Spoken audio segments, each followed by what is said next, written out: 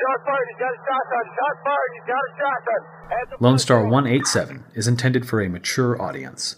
Listener discretion is advised. 2 ambulances, 612, 613 is for shots fired. Please up in Washington, 724. Okay, station 1. 214, back up. I'm Carrie. And I'm Brittany. And we're Lone Star 187. Today we have some guests on our show. Special on our guests. podcast show. This is not a show. Sometimes it is. It's a shit show a lot of times. Sometimes it is. So we have people here with us, so. Hi, I'm Joey. And I'm Anna. And we are Blood is Thicker, a true crime podcast. Indeed. We are a brother-sister duo from Mississippi who started our own true crime podcast, and we've been rolling with it ever since. Mm-hmm. We are very, very glad to have you on our show. We're very honored to be on your show. We're very honored to have you for sure. Yes. We normally do cases that are older or cases that a lot of people haven't heard of. We don't usually do a lot of these really famous cases because I think 3 or 4 podcasts have already done this particular case. So with us doing a episode with you guys requested the Darlie Routier case. Mm-hmm. And so that's what we're doing today. So exciting. We did a live session a couple weeks ago where we went to the house and drove by, and it's a massive house. Mm-hmm. One thing I couldn't get past was the windows in the front. Like, I'm just not used to seeing the windows going so far down. Yeah. Like, usually, you have maybe a foot or so, but this is like the window goes almost all the way down to the ground. Yeah. Pretty rich house. And even on the street, like it's the last house, it's on the corner, but it's weird because it's not even facing the same direction as the other houses that are next to it. It's almost like it's pivoted a little bit. So like it faces, it's weird. Side view, Yeah. Like a 45 degree kind of. Yeah. Yeah, the property doesn't look like, it's not as cookie cutter as the rest of the block. Like that house just stands out. It's just a different. Definitely does. Just where it's placed, like it's further back than the other houses, and it's weird how it's placed. Yep, like it was the first one or something. I don't know. Mm-hmm. Being who lived in the house at the time of when everything went down, it kind of makes sense that it stands out. Yeah. Yep, that's true. Very true. That's a really good point. That's probably why she chose it, huh? We're going to June 6th of 1996. Why is it always the summer? Tysons go crazy in the summer, right? And 666. A lot of sixes in that date. That's scary. So we have a phone call go out to 911 at 2:30 a.m. by a woman by the name of Darlie Routier, and she's claiming to the 911 operator that somebody please come help. Somebody's come in here. They've stabbed me and my children. They came in while I was sleeping. And I've listened to 911 call a couple of times. Mm-hmm. Y'all listened to the call? It's pretty long. It's like 6 minutes long, I think, isn't it? Yeah, it's pretty long. Yeah. Give or take, maybe a little less than 6 minutes, but it's it depends on which version you listen to. But if you listen to the full length one, it's about 6 minutes long. Yeah, I've listened to it because there are pieces of that people tried to pick apart. They took some of it out of context, but if you listen to the whole thing, it seems pretty typical. She's frantic. She's saying something happened. Please help. Mm-hmm. Please come help. Somebody killed my children. I don't remember exactly everything that she says, but the one phrase that she says that just as a mom or even just as a person is when she says, please come help my babies. They're dying. They're come help. And I'm like, oh my God, like how helpless do you feel that like there's nothing mm-hmm. you can do. Like you're looking at these children and there's nothing you can do but you're just waiting for somebody to hopefully come help you. Yeah. Right. So she has 2 sons, Devin Routier, who's 6, and Damon Routier, who's 5. They both have suffered stab wounds to the chest. Devin Routier was stabbed twice in the chest, and unfortunately when the paramedics get there, he is dead on arrival. But Damon is still alive. He was stabbed 6 times, and the knife went all the way through. Which, I mean, kids are small, but still, I mean, that's a good-sized knife to go all the way through his body into the... Well, and you got to think it's not just flesh. You're going through the sternum and even the back of the ribs, everything. So there's bone and stuff. It's not just like it's going straight through flesh. So that's got to be even harder. There's a lot of force. There was a lot of just hatred behind that. Yeah. It seemed like. Darlie is also stabbed. She has 2 slice wounds on her right forearm, one to her left shoulder that goes across her throat all the way over to her chest. So she's also injured, but her husband, Darren, is fine. He was upstairs when the attack happened. So I know she explained some of that to the 911 operator that, you know, her husband was there and he was okay, but that I don't even know. Does she even tell that? I don't think. Does she tell? She does. Doesn't she say that they attacked me and my children? Yeah, they stabbed me and my children. So she does know at that time she's stabbed. I don't think she knows at the time that she was attacked. Like right off. I think it's like during the call she realizes, oh wait, I'm stabbed too. That's what it sounded like through the 911 call. I just sent you a diagram page. It's a diagram of the house, and it shows where Darlie was, where Devin was, and where they found Damon. It's just like an overhead view of the house, and it just shows where they were found. That's crazy. I'm glad you sent this because I was imagining that the room they were in was the room, the windows that faced out the front part of the house. So I didn't realize the family room was in the back of the house. I thought it was toward the back, and you can see like where the utility room is. Yep.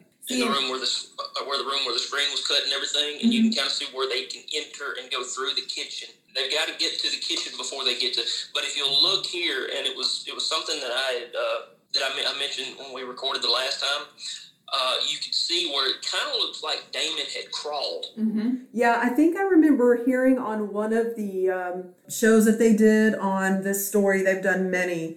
And I think they were saying that there were, the detective said that they could tell based on the patterns of the blood on the floor that there were drag marks, like he was dragging himself. That hurts me to the pit of my stomach.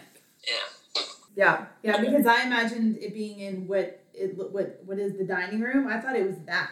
And they walked straight from that door through the utility room, past the nook, into the dining room. That's what I thought too. I thought that was the room. So the paramedics get there, and Devin is unfortunately passed away. They're trying to take care of Damon.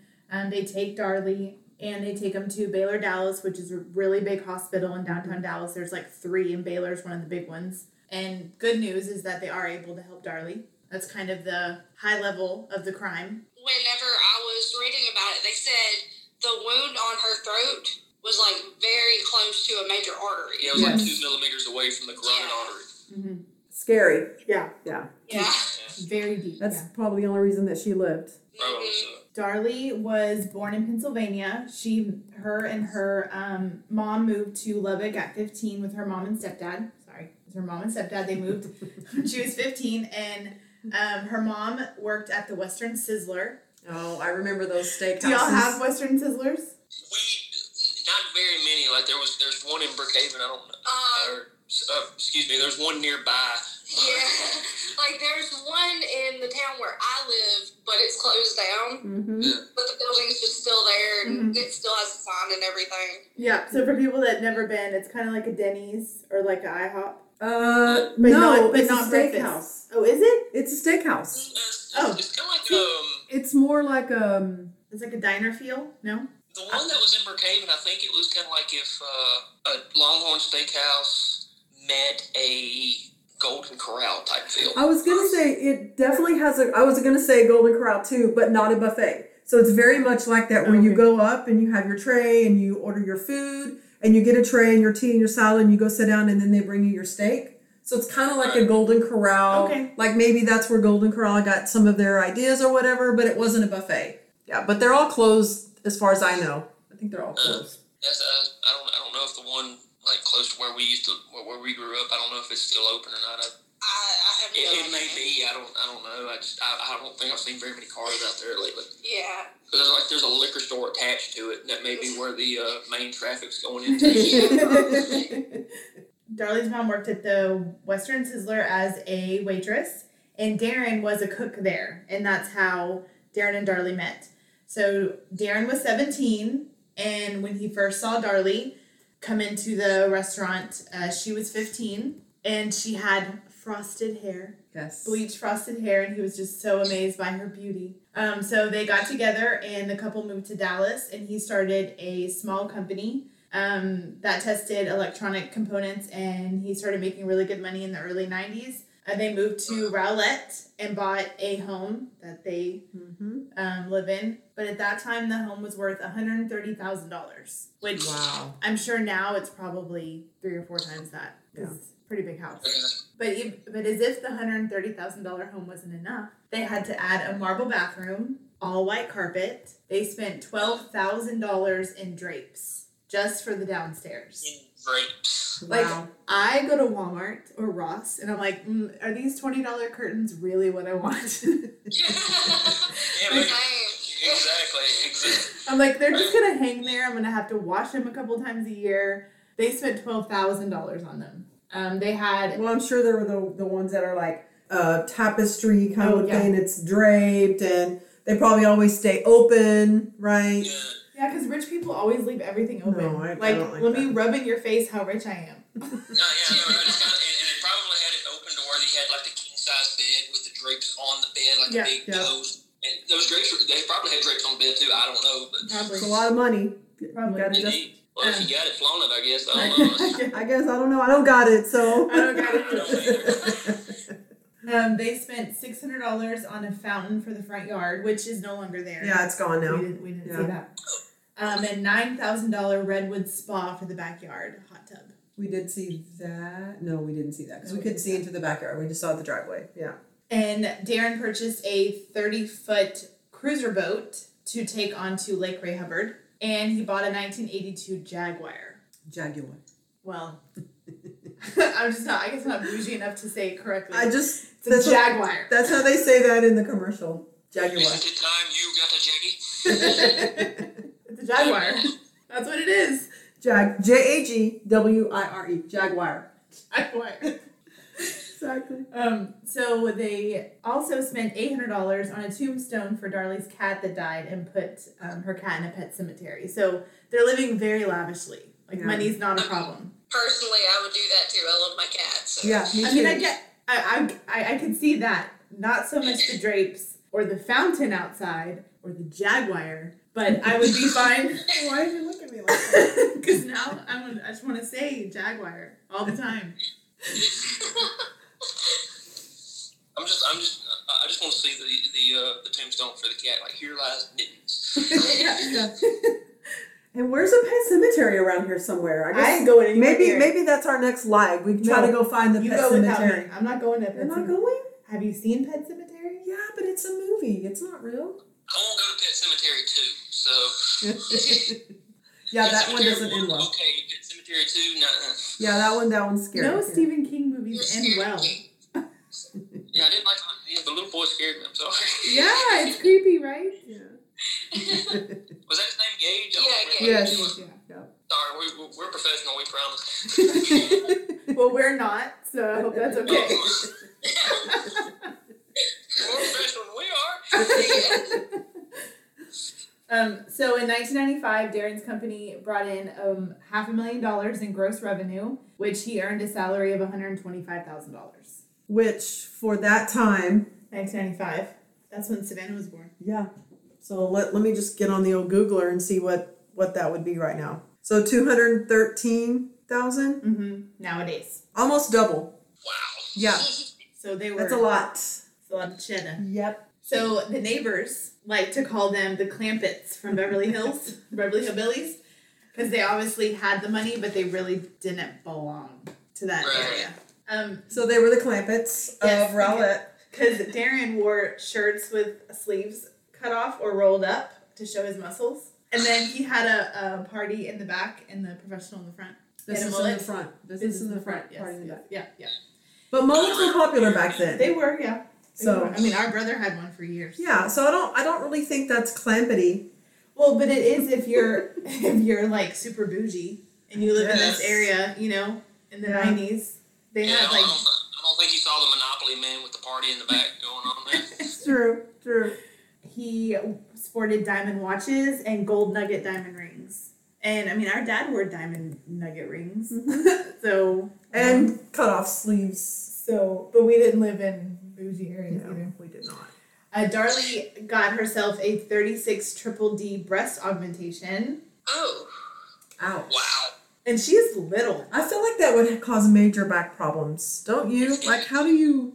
I just feel like my back would hurt constantly. I don't think it would be worth it. Like, yes, I'm gonna pay the surgeon to put something in me to look good, but then I'm gonna suffer the rest of my life. And then I feel like buying clothes would be a nightmare, right? Because you have to make it big enough to fit here, and then it's got to be small everywhere else. So yeah, because she's really petite. Probably have to get some stuff custom made, I would imagine. probably, but I guess they had the money for that, so maybe she did that. Or she just got stuff that was too tight because she's the clampet, so it didn't have to fit. Potentially. I mean, it's like hard enough for women to find clothes that perfectly fit. Yeah, so. absolutely. Yep. To willingly make that hard on yourself just doesn't make sense to me. No. Yeah. She did wear tight-fitting tops, and she made regular trips to the tanning salon. She wore diamond rings on every finger, and she bought herself a Pomeranian that was white to match her house. You know, because everything was white in her house. Okay. One of the neighbors called them Ozzie and Harriet of the 90s. And Darlie was known as the cookie baking housewife of the block. Neighborhood kids would go and hang out at their house. They called it the Nintendo house because Darren changed one of the rooms to an elaborate Nintendo room with, I mean, in the 90s, your Nintendo That's was big. cool. Yeah. So the kids would come by the house, and she would always help out her neighbors by cooking food or giving money.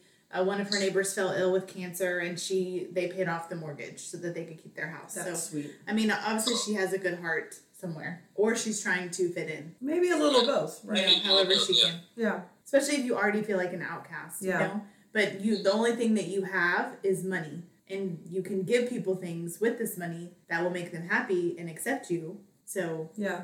I get it. So in 1996, the business starts to suffer. The bills and mortgage start to fall behind. They owed $10,000 in back taxes to the IRS and $12,000 in credit card debt. So I'm sure, you know, when they first moved there, them building these little, because I remember Darlie's mom saying she'd go over there sometimes, and Darlie and Darren would be sitting at the table building these motherboards for computers. And so I'm sure initially, you know, the business it took off, but then it became like a dime a dozen, you know, like now you can find a donut store and a dry cleaner and all those places in every strip mall you pass. So I'm sure that, you know, because I know Texas Instruments was here. Radio Shack, Fry's. You don't see very many of those around anymore. No, It's cool if you've got something that can survive the times, but if you can find something that can adapt with the changing of the times, that's why we don't see very many Radio Shacks. That's why nobody makes a living selling VCRs anymore. Yep. I don't know if, you know, just looking at the case from that, I don't know if Darren was prepared for the market to change like it did. Doesn't sound like it. He was living in that moment instead of looking ahead. Yep. And I think that's initially what caused his financial problems. Yeah. Especially moving to such a big city. I mean, I know it was smart initially to move here and start it, but if he had stayed maybe in a smaller town, he might have been able to last longer. But Rowlett wasn't very big at the time. But I'm saying it's close to Dallas. Oh, fair enough. But if he had stayed maybe in Lubbock, maybe they would have survived longer because people don't want to drive all the way to Dallas to get motherboards. So if you're in Lubbock and you have this shop, you know, or you sell these pieces, maybe it would have survived longer. Yeah, it's hard to tell. So as the financial stress starts to build, then their marriage starts to suffer. Which, you know, anytime marriage is hard already, but then if you add any kind of financial stress, it just makes it that much harder. So Darren started a second business called Champagne Wishes, where he took people around Lake Ray Hubbard on, you know, the 30-foot boat that he bought at sunset, and he would let them sit on the boat and they would sip champagne. And sometimes he would let them use the bedroom on the ship. Okay. You know, for like anniversaries or proposals or first dates or whatever. Or whatever. At least he was trying to be creative. I'm so nosy. I would be like the worst person. If they're like, oh, I have a proposal, I'd be like, okay, I can't go because I won't be able to hide it. My face is going to say everything. So I can't do it. Even though their money situation was not doing well, their marriage isn't doing well, Darlie doesn't change any of her habits. So she's still shopping all the time. She's still tanning. She's still manicuring her nails. And she even books a trip to Cancun with some of her friends. So it's like nothing has changed for her financially. Does she know that they're struggling financially? Do you think he's keeping it from her, or do you think, like, does she know and she just doesn't care, or is he keeping it from her? I don't think that it was that she didn't know or that she didn't care. I think it was just she was so used to living that lifestyle, she didn't know how to give it up. That makes sense. Yeah. It'd be kind of like somebody get addicted to something. I mean, it's difficult to just shut it off cold turkey like that. I imagine she was just so used to living this lifestyle that when it was to the point where she couldn't do it anymore, she didn't know how to adapt. Again, with the adapt situation that we brought up earlier with Darren's business. Yep. Well, and I mean, this is the only thing that allows her to feel accepted in this town, right? So if she gives that up, now she's no longer accepted either. So exactly. I don't think she didn't stop for vanity's reasons so much as more, if I show weakness that we don't have it, then we're not accepted anymore. Right. We'll be shunned even further. Mm-hmm. Yeah. She's trying to fit a round peg into an oval hole. Yes. Bingo. Good job. So on May 3rd of 1996, Darlie's having a hard time because, she's had Devin and Damon because they were born in 89 and 91. Devin was born in 89 and Damon was born in 91. And I'll come back to that in a second. And then Drake, her youngest baby, was born in 95, right? The end of 95? 95. Yep. Because he was still a little baby when this all happened. Yeah. About 6 months old at the time. Mm-hmm. He wasn't even a year old, yeah. So May of 1996, this is, the baby's about 6 months old, and she's got a 5-year-old, a 6-year-old, and a 6-month-old, which is a lot. And my kids are 15 months apart, and it was hard to have them that close together, and it's demanding and all of that. So she keeps a diary, and she writes in her diary, I hope one day you will forgive me for what I'm about to do. My life has been such a hard fight for a long time, and I just can't find the strength to keep fighting anymore. So she called Darren and told him what she had written and how she was feeling. So he came home, and she had sleeping pills she was going to take. She was going to take all these sleeping pills, and she was just going to go to sleep and not wake up. So clearly the stress of everything has mounted on her, and she's just ready to crumble. They talk about it, and she says, I'm never going to do that again. I'm so sorry. I'm so ashamed that I even thought about that. I'll never think about it again.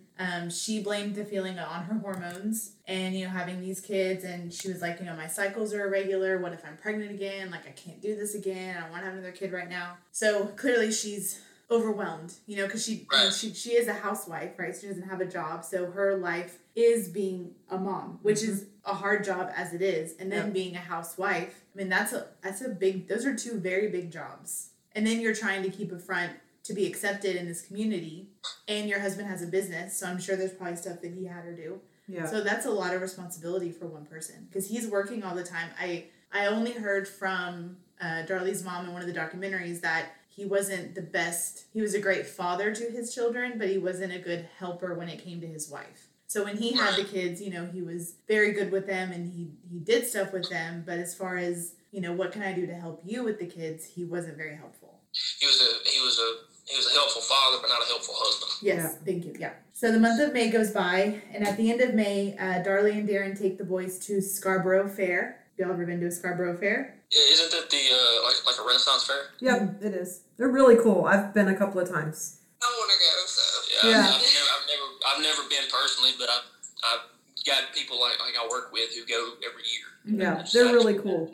Yeah. So for those that have never been, it's like a medieval kind of time period, and you can dress up, and they have food and acts, and you can buy swords, and you can buy bustiers, and you can buy turkey legs, and what are those? Beer steins. Yes, the horn ones that the Vikings use, just super cool. Right. I think Nanny's got our grandmother. I think Nanny's got one of those. I think so. Hanging up in her bedroom. She's got one that's got a rope. Yep. Yep. Don't know where she got it from. She got it from the Scarborough Fair. Yeah, they wear them around their necks, and then they just take a drink, and so they don't have to carry it. Genius. Yeah. Why don't we do that now? Yeah, I don't know. So taking us to the day, the evening before everything went crazy, June 5th of 1996, Darlie and Darren both say that, they had a good day, and at the end of the day, the boys played in the hot tub outside. It's summertime. School has ended. The boys decided to watch TV and lay on the floor while they watched TV with their mom, with Darlie on the couch. I know there's been conflicting stories on why they slept downstairs. Yeah, heard a definitely. few different things. Let's see. One was that Darlie wanted to sleep downstairs because Drake kept her awake a lot and she wanted rest, so she slept downstairs. Right. She was a light sleeper, I think. Mm-hmm. Yep. And then the other story I heard was that the boys wanted to watch TV down there, and they decided since they were going to be up late watching TV, they were all just going to have just sleep downstairs, all sleep down there together. So I heard it was the boys' idea. Oh, okay. Yeah. I heard that, due to marital problems, that were sleeping apart. Oh, see, I hadn't heard I that. hadn't either. Yeah. Yeah, I mean, that makes a lot of sense. That does make a lot of sense. I mean, it matches up with everything else that's going on in their life, right? It's chaotic, and they just need a break, right? Right. In there. And so Darren sleeps upstairs with their son Drake. The initial story of what had taken place by Darlie is what? First, she says that she was asleep on the couch, and she woke up and found there was a guy standing over her with a knife in his hand, and she was struggling with him. And then a couple of days later, when she's being questioned, she says that she woke up because one of her sons was pushing on her shoulder and telling her, Mommy.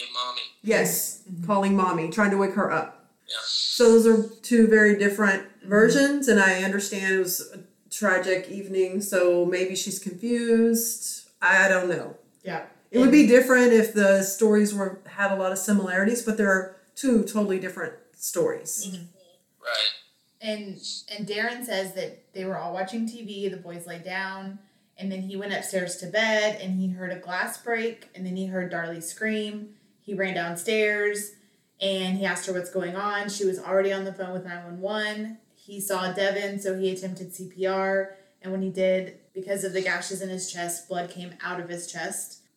I don't know what I would do. I hope to God I never have to go through anything like that. But I've only had to do CPR one time, but I've never had to do it on someone that I love or care about. And even like working in a clinic, doing things on people didn't bother me. But just recently, our mom had she had some cancer spots removed, and just doing her wound care on her arm killed me. Because it's her. It's different, you know? Yeah. But, I can walk up to a stranger and do whatever I need to do to them. But when it's someone you love, it completely changes everything. So I can't imagine attempting CPR on your son and, you're trying to put oxygen in and blood comes out. You're basically seeing that it's probably too late. Yeah.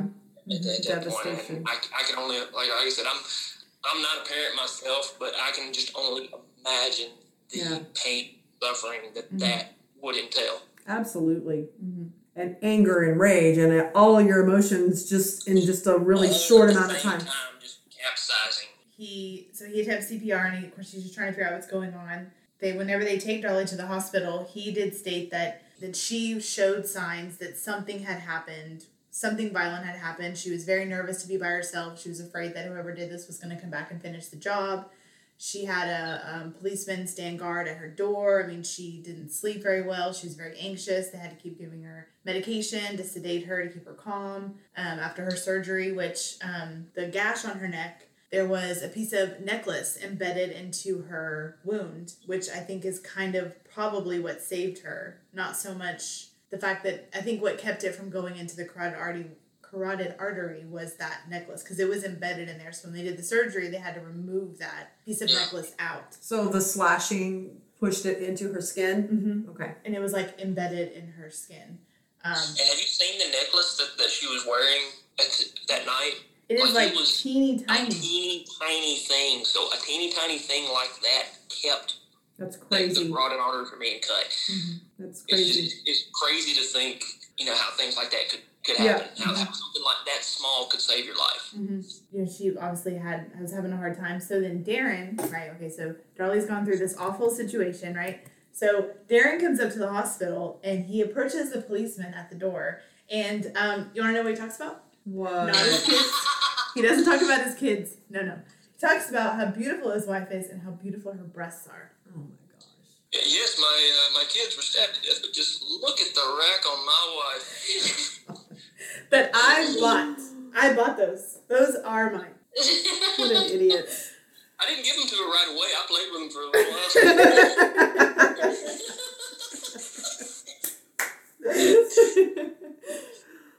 His priorities are all screwed up. I can't imagine like what he just went through, but the last thing on my mind would be how handsome my husband is.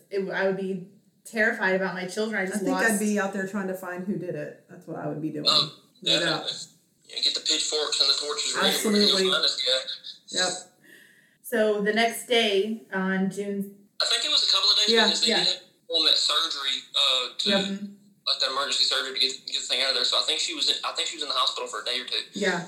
So she gets released from the hospital, and when she's released, all that they really see going on with her is just the neck wound, the neck and chest wound, and then the stab on the arm. And she did have some slashes on her fingers. So there was some type of defensive wounds on her hands, but they weren't very deep. So just superficial wounds. But then shortly after she leaves the hospital, she develops these massive bruises all underneath her arms, just like all here, like on the underside of her Not arms. like grab bruises, like handprints, just solid. It's solid bruising. Like pooling of blood. Yes, like from her wrist all the way to like her armpit. So as a medical person, what would cause that? Oh, I was going to say, talking about the bruising, would you mind if my wife stepped in real quick? Absolutely Yes. not. We don't mind at all. So this is my wife, Lauren.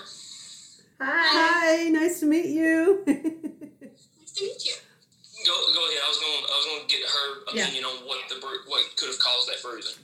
As you know, whenever, anytime there's like an IV, right, if the vein collapses or if you double puncture, whatever the case is, with that vein, you can have pooling of blood underneath, right, like when the vein collapses. Okay, so if they stuck her here and she had an IV here, right, and she's doing fine, and anything going on causes her vein to collapse, or maybe she pulls it out, what have you, and that blood starts pooling, I mean, she would have a giant bruise, but looked like pooled blood because the blood would pool at the bottom of her arm. It is possible. I don't see it a whole lot to be super huge, but yeah, it is possible. That was one of my theories of if she was, and we don't know, like, was she stuck multiple times? Did she have multiple, because if she had it here and then they had to go to this arm, if the same thing happened over here, then she would have pooling on this arm as well. Mm-hmm. Well, if it's not that, what else could have been the cause of that?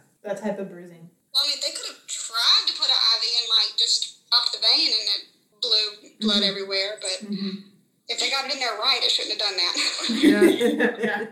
And it's like where it's placed is like, where you would like if you have a vein, like, because usually it's here usually, or it's in the hand, but like if it's here and this vein blows, then like the blood's gonna pool right here, especially if she's laying in the bed like this, it's gonna go to the path of least resistance, right? So it pulls here, and depending on how many times she was stuck. That bruising is pretty significant for just one IV.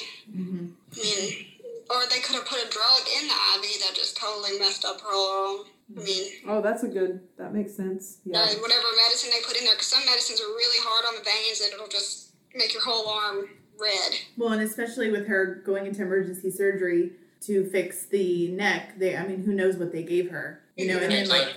Was there any like blood thinners or anything in her system, or do we know? Or That's a good question. I don't see why they would give her any, since she was already lost blood. Yeah. And post surgery, they want your blood to coagulate. They don't want it to be thin. Yeah, we don't give blood thinners before surgery. Unless you don't want him to survive. Unless you want a certain outcome. Because it depends on the like this person. She's like, no, we don't do that. No, we don't do that.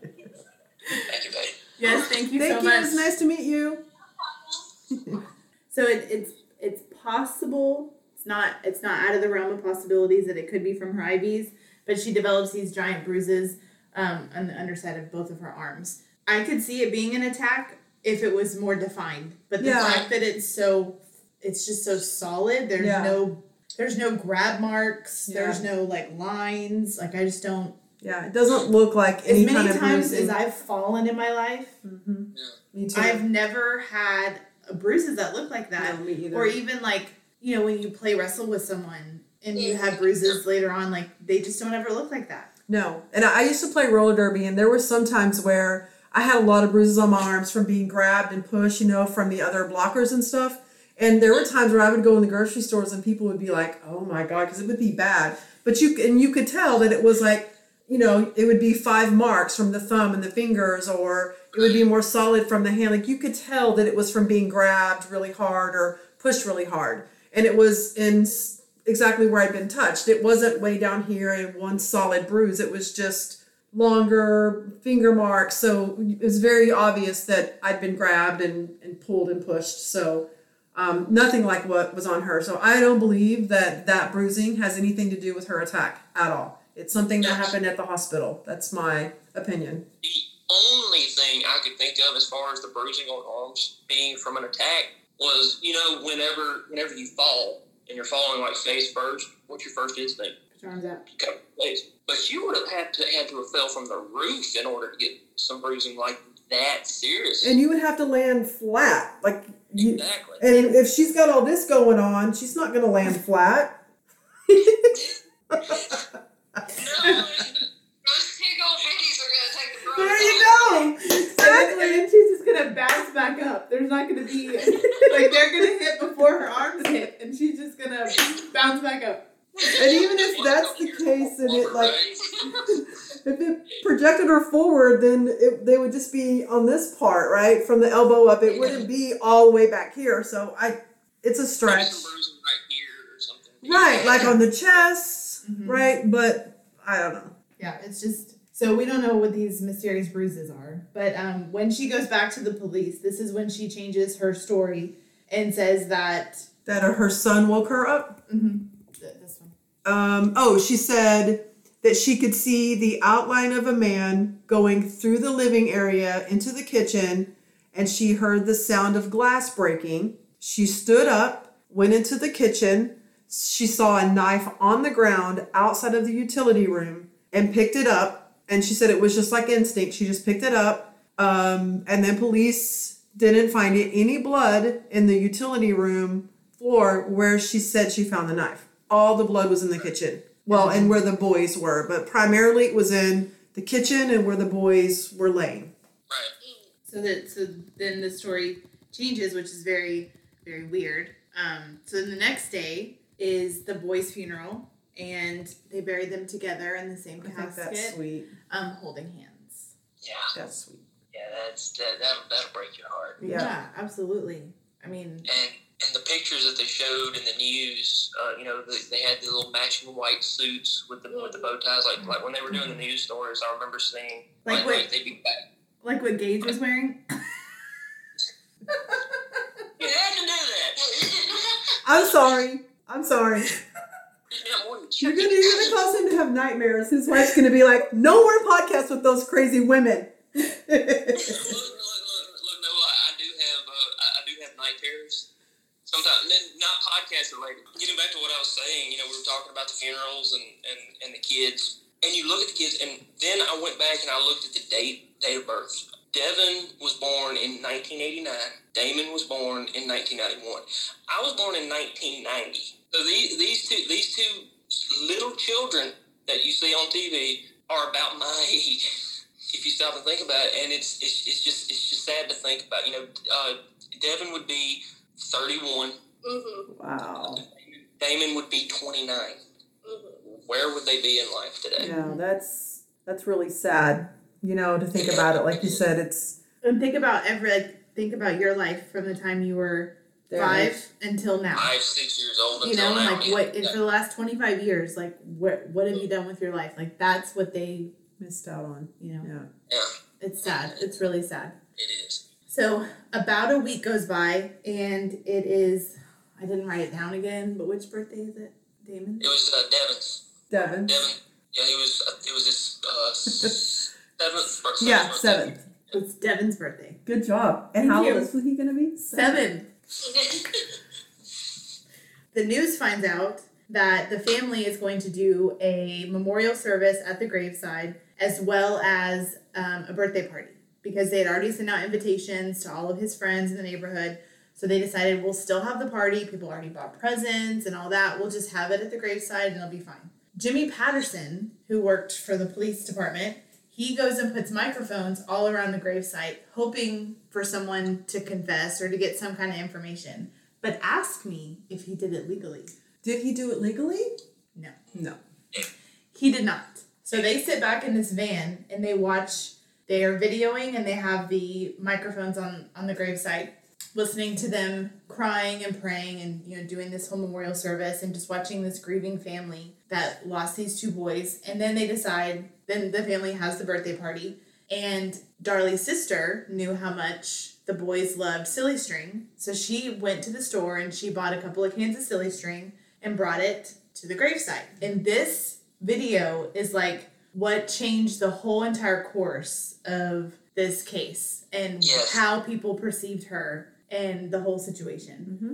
There was there's a lot of podcasts that refer to this as the silly string case. Yeah, I heard a lot of them say this is the what everyone knows as the silly string case. So this is really what is most known about the case is this footage from News Channel 5.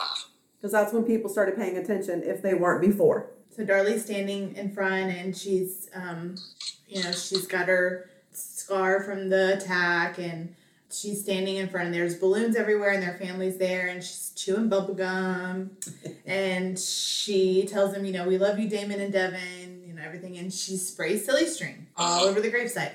And so they have a video of this. The DA at the time, Greg Davis, watched this and he's like, this woman did it and I'm going to prove it. Because no woman that just lost her kids to a brutal attack would behave this way after what has happened. A grieving mother would be just so grief-stricken. Yeah, that she wouldn't be able to do this. And here she is smiling and laughing and chewing gum and spraying. He was expecting her to be in kind of like a catatonic state, pretty much. Yeah. I mean, and granted, I can't say whether or not I would be. I probably would be. Like, I wouldn't know what to do. I mean, everyone grieves differently, though. So. Absolutely. Mm-hmm. Yeah, and it's really not fair for us to say what's right or wrong. Mm-hmm. Right. Because how I grieve, it's not how you grieve, right? So I don't think it's bad that they show that clip, but just like any news story, if you're going to show that, you need to show the entire chain of events. You can't cherry pick. It was definitely taken out of context. And so if you're going to show 15 minutes of her shooting silly string, not silly string. Sean Connery's coming out. Rest in peace. Rest in peace. So, if you're going to show 15 minutes of that, then you need to show the 15 minutes before where she could barely stand. Yeah. Grieving her sons. Then you can make an opinion because you have both sides of her. Yeah. But if you're only going to show this narcissistic, horrible mother that is glad her sons are gone now that she can go live her life, even though she's still a 7-month-old, then that's just not fair. Well, but at the time, dancing on her son's grave. Mm-hmm. Right. Exactly. But at the time, the public did not know that there was all this extra footage. I think everybody made the assumption, because I know I did, that if this is all that happened, this is all we have, and it was submitted as, well, this is what she did on their birthday, right? So if that's all you have, what other... I know we grieve differently, but I definitely thought that is crazy to me. I know mothers are different, and I thought, well, maybe she took some pills or was on drugs to try to deal with it, and then it was just like not, it just wasn't how she normally is. I tried to find a way to justify it in my brain, but I just couldn't. It just didn't make sense to me. Right. So if that's all you see and that's what you think happened, then of course you're going to go, well, she did it, right? Yeah. Yeah. And we didn't find out about the cops filming the whole thing until many, many, many years later. Like at least 10 years. And that's why I say the news. I know if he illegally got that. But they could have, if they didn't show the footage, they could have at least, before they portrayed this video, they could have said, they could have said, after the Routier family spent hours grieving the loss of their family members and these boys, they were able to enjoy, a celebration of life afterwards, and the boys loved silly string, and then people would be like, oh, well, look how sweet that they're able to get together and enjoy a moment and enjoy the good things in life that they had them for the 5 and 6 years that they had them, you know? Yeah. Then you change the whole perspective on it. Right. But when you only give that one little piece, then what is the world supposed to think? Yeah, exactly. Boy, aren't you glad the news does it right now? I am so glad that they've come to their senses after all these years. I know, right? They definitely learned their lesson, didn't they? They sure did. I mean, I don't have to watch 6 different stations to get the whole story. God. No, just watch one. You got it. Yeah. No, I'm not on Snopes all day fact checking that shit. I am so glad I know. that everybody here in this chat is fluent in sarcasm. Yeah. Yeah. For sure. Yeah. We live it and breathe it. Yeah. That is my first language. Okay, so there's so much evidence. We want to go piece by piece. Okay. So one piece we haven't talked about yet is the cut screen in the garage. Right. Yep. So there's a screen in the garage, because per what Darlie said, that this intruder had gone through the living room, through the kitchen, through the utility room, into the garage. And in the garage is this regular size screen that it looks almost like a T, right? It's like this way and this way. Yeah, well, yeah, because they had to get in through that, so they had to cut it from the top and then down. And then down. Just kind of folded. Yep. Over. So yes, the screen drops open. Drop it like it's hot, open. It is summertime, so it's dropping it like it's hot. And so but you can't, it's a pretty good size opening, but isn't this a screen that also you could just pop it from the outside? Like you wouldn't have to be inside the house to remove that screen. You could have just popped it from the outside. Yep. Right. So there's that. Unfortunately, most And screens that really didn't make any sense to cut it. But I guess if it's from somebody who may not have known that you could do that, possibly. It's a dumb-ass criminal to not know that you can pop a screen. Well, I mean, Yeah. I'm not defending them or anything like that. Right, I'm just saying we looked at it and we're like, well, this doesn't work. Yeah. I have a question real quick. Was the screen, and I somehow just got this jumbled in my brain, are they saying that was the point of entrance or point of exit, or both? Well, I think they were saying that was the point of entrance. Okay. Because if I remember correctly, Darren had made the statement that he locked every door in the house except for the one coming from the garage to the utility room. Okay. So it would make sense that was the point of entrance. So if you can get through that screen through the garage, you can enter through the door in the utility room. But that brings the question, how does the person breaking in know? There's that. And isn't there, I know the evidence is a little flimsy, but isn't there evidence showing that one of the knives from inside the house was used to cut the screen? I'm glad you brought that up.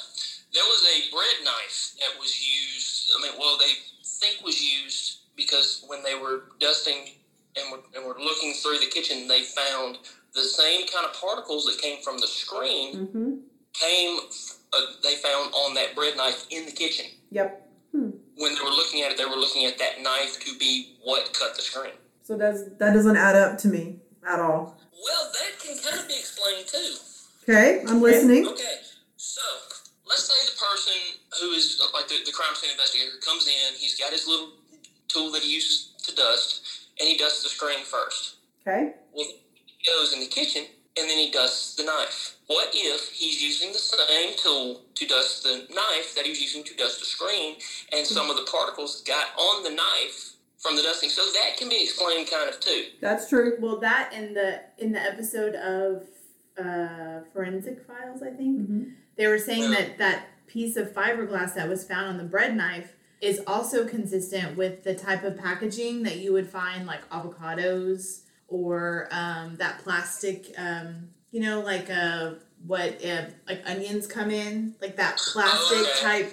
Okay. So it's also, it's not a 100% match it could be similar, but it also is consistent with other types. Now they didn't find any of that in the house, like empty bags like that, but if she cut it 6 months ago and hasn't used that knife since, then the particle would still be there. Yeah, right. So and I could see using a bread knife versus a really sharp knife to cut that, because you don't need that much force. No, you just need something with a serrated edge, like a bread knife. Exactly. Or, me, like people like me just go in the kitchen, grab a knife, and do whatever with it. Yeah, I don't know what the difference is. It cuts, so I use it. Yeah. Interesting theories, right? Yep. And the bread knife has a rounded edge, so to just walk up to a screen and cut it would be pretty difficult. You have to use a lot of force. Now, I could see this way makes sense because you could just lay the serrated edge against the screen and cut it. But like Anna said, when you go to drop it, it's not going to go down as easy like that. Unless maybe you use the part that you went this way. That's if you like just what I was slid your gonna say. knife in and then went down, I guess that would work. Yeah, you could do that. When you have to hold the screen while you're cutting it down, or could you just... I would think... It would depend on how tough the screen is. Yeah. Yeah. Honestly, how thick was the screen? Because if you could do that, it may not cut straight like it looked to be on in the crime scene pictures and stuff like that. Yeah, it wasn't jagged. It was very clean. I mean, it was pretty flimsy if the screen that they cut was able to fold over, right, after it was cut open. Right. So, I don't know. It makes me want to go do some testing on some screens and do some cutting. And I have an extra screen. maybe we'll go live. And I do have some a tests. bread knife. So, Sounds like we have an experiment coming. we do. Okay. On this episode of Mythbusters. So we have that. Then we have the fact that per Darlie and Darren both say that they heard glass breaking, right? And at this point that the glass has been broken, the intruder's leaving the house or leaving the area of where everything happened, which means Darlie would at that point had already been cut. Mm-hmm. So when the detectives go look at the crime scene, the bloody footprints, the glass is on top of the blood versus the glass being underneath the blood. Doesn't make sense. That doesn't add up either. It's a little bit weird. You gotta go with your evidence. And I know they said that Rowlett had not seen a homicide like this ever. So these were, some were rookie cops and some were very inexperienced. They didn't really know what they were getting into. So a lot of stuff was moved around, but it's hard for me to imagine that every single footprint glass was moved. Yeah. Like I could see a couple out of place, but for all of them to be underneath doesn't make sense. No, not at all. And also the wine rack that the glass was on, according to some of the documentaries that I watched on it, that particular rack had like a fail-safe to where if you wanted to get a glass from it, you would have to like lift it up and pull it out. Yeah, it had like a ring around it to hold the glass in place. So you'd have to knock it down. You couldn't just bump it and have it fall. Exactly. So it's almost like that was purposely done. Yep. Well, I know sometimes with wine glasses, the stems are like really flimsy. Either maybe that could have broke. That's true. Possibly. Yeah. Well, and how do we know that the glass was in the wine rack? How do we know that it wasn't just sitting there? I mean, it could have been normally placed there, but when you have a million things going on, like I'll be drying something and I'll put it on the counter and not put it in the cabinet. So for all we know, I mean, it could have been just sitting on the wine rack versus in its place. That's true. Like whoever was walking past it could have bumped it and then it landed after they stepped there. Mm-hmm. Very true. Very true. So we have that. And then we have massive amounts of just Darlie's blood in the kitchen sink, around the kitchen sink, in front of the kitchen sink, and just some of it's been wiped, some of it's been rinsed out of the sink. Mm-hmm. So what do we do with that? I don't know. If she was stabbed on the couch, then why is so much of her blood in the kitchen by the sink on the floor? I can see anytime you cut yourself, what do? You run to the sink, right? That's what I do. I cut my finger, I run to the sink, and I rinse it, and I hold my finger there.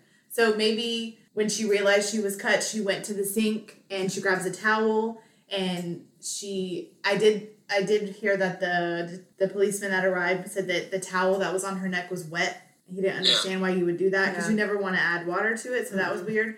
Unless, I don't know. I don't know why it's wet, but I could see going to the sink and like applying pressure, right? Because you don't want to get it everywhere. Right. But it's just a lot.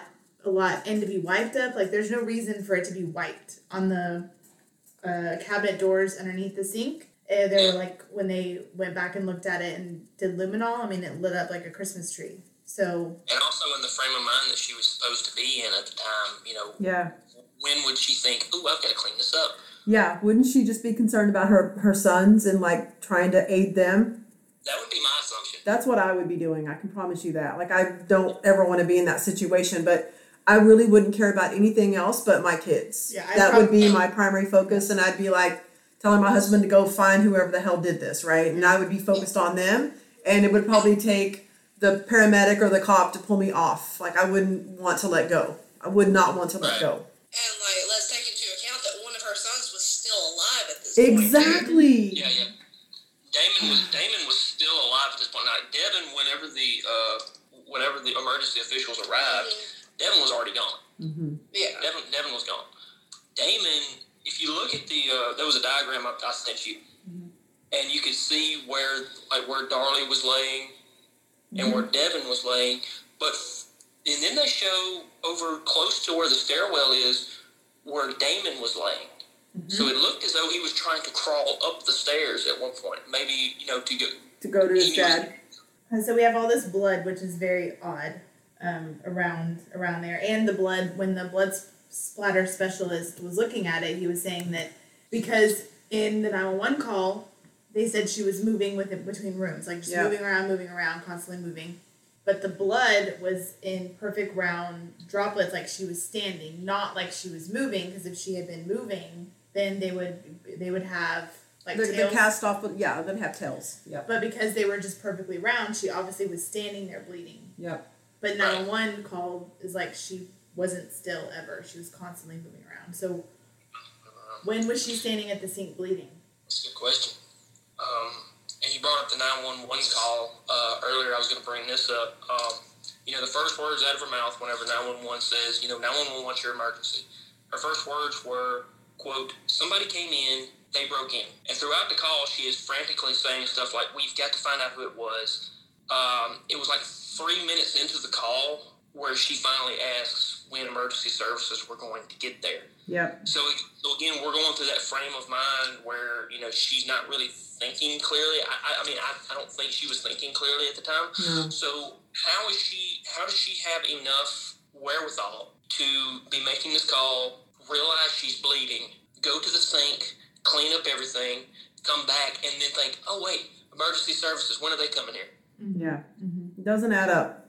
It really doesn't. Not at all. Sounds like this circular peg is not going in the oval hole. It's definitely not. Not at all. We might need a hammer. We could try really hard. Maybe a bread knife will get it through. Or a hammer. So Depends on where you start the cut. So we have all the blood around the sink. However, we don't have little to no blood around the couch where she was attacked. And I understand, so the necklace, right? Like the necklace in some of the pictures, you can tell that it sits on her neck, right? But her stab wound is up here.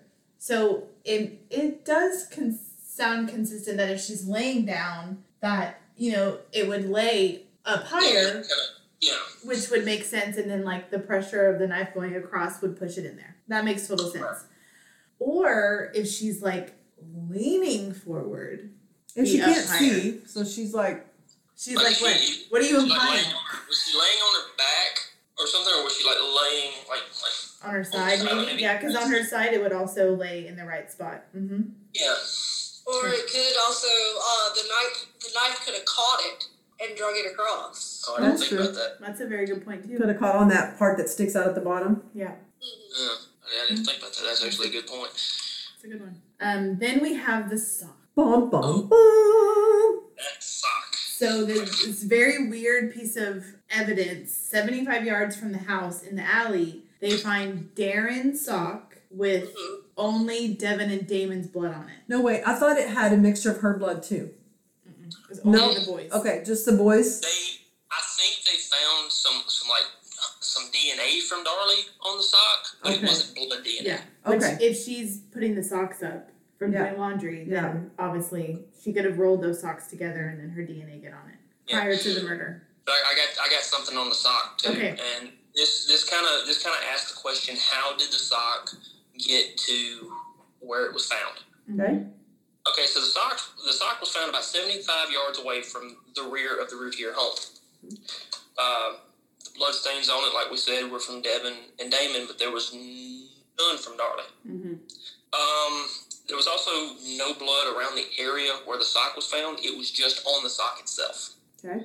Tom Bevel, the guy who did he was an expert in bloodstain pattern analysis, stated that because bloodstains on the right shoulder area contained a mixture of Darlie's blouse that she was wearing that night, it contained a mixture of all three of their blood, like the bloodstain patterns. So he was saying that Darlie was already bleeding when the boys were stabbed. Why wasn't there any blood? If Darlie had gone to put the sock out there, why was there none of Darlie's blood on the sock, or why was there none of Darlie's blood leading from the house, making a trail from the house to where the sock was found? Good question. Very good question. So that was just a little bit on the sock that I found. No, yeah, that's a good observation. Well, and then I think we also talked about the 911 call 6 minutes, right? Mm-hmm.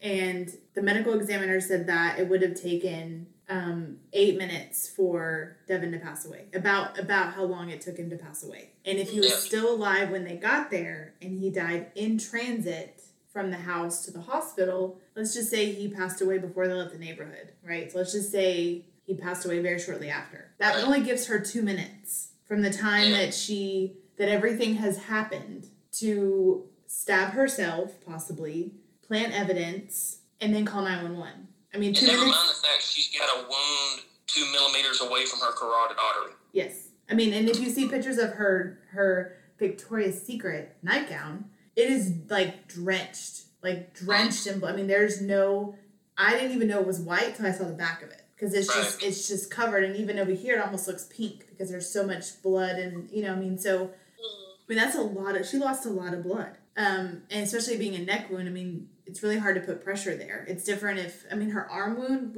was way easier to contain than her neck. Oh, absolutely. What do you do in 2 minutes?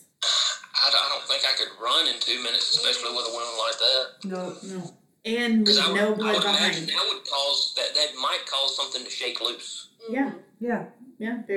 And then you're running and your adrenaline, so you're bleeding more. Exactly.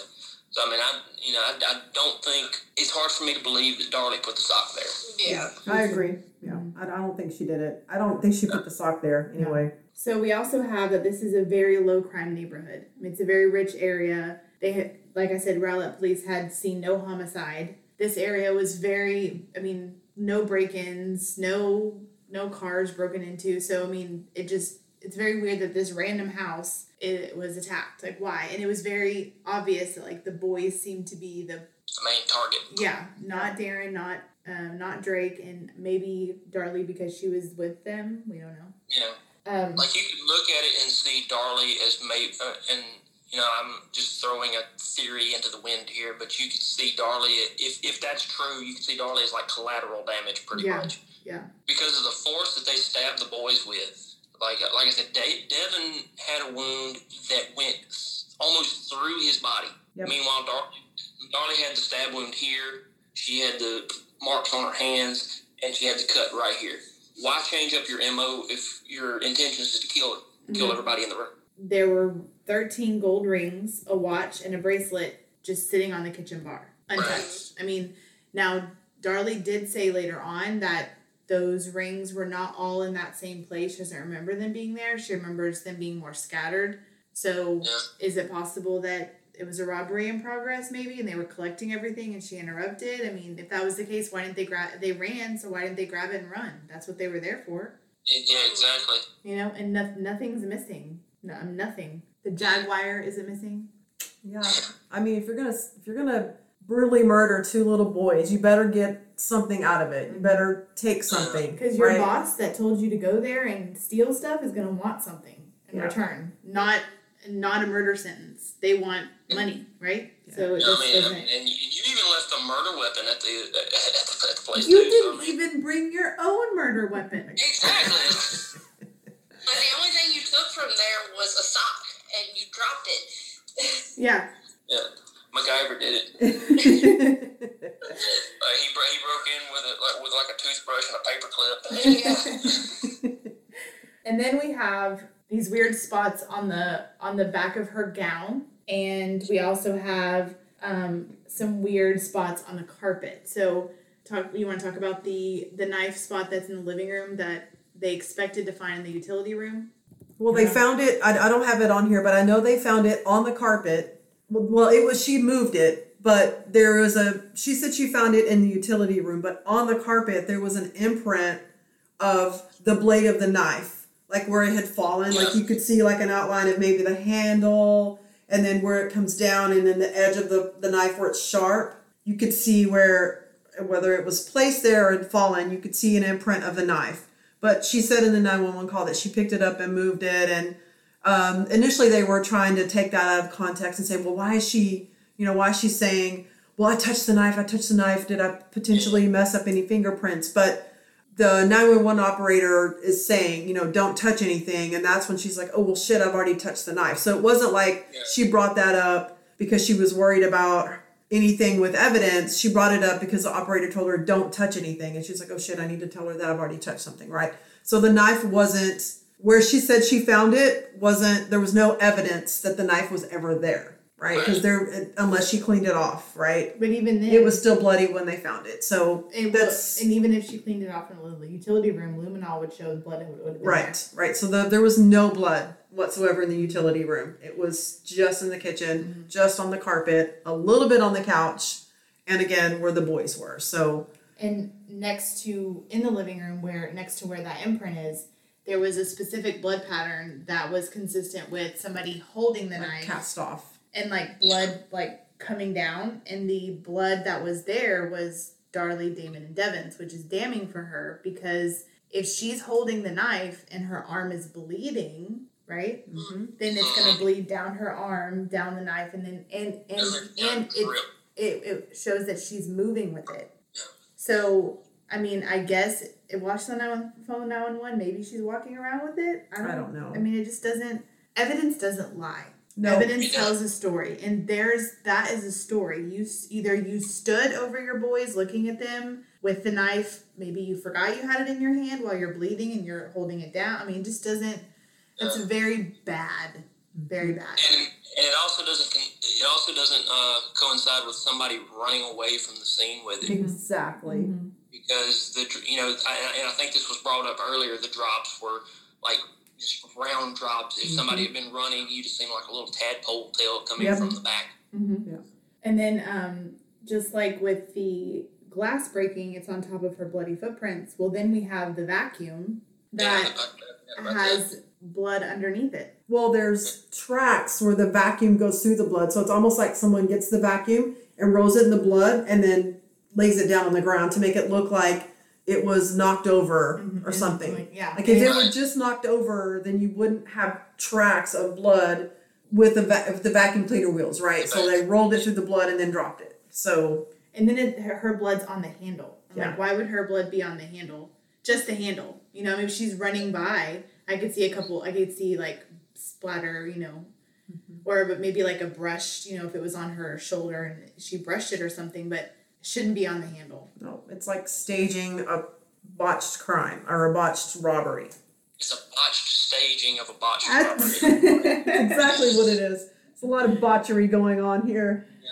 So two negatives don't make a positive. So. No. I think that's all is there any other? So the day that they have the birthday party, that evening, the detectives call Darren and Darlie in, and they end up arresting Darlie and charging her with the murder of both of the boys. Right. And she goes to trial. And they move it to Kerrville. Yes. Because it's such a highly publicized case, and it's a murder trial, and they moved very fast. Yeah, they did. Oh, I mean, we've done, 30 or 40 cases so far, and I have yet to see a trial go this fast. Usually it's like a year, 9 months to a year at the earliest before they even have a trial, and the trial's 3 months, you know? Well, you got to stop and think about it. This was in 1996. Mm-hmm.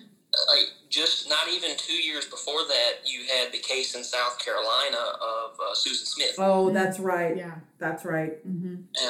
And for those who may not have heard of that case, have you heard of the Susan Smith case? I don't think so. You mind if I Go ahead. Yeah. Nope. Okay, so Susan Smith was a mother from South Carolina who murdered her two sons on October 25th, 1994.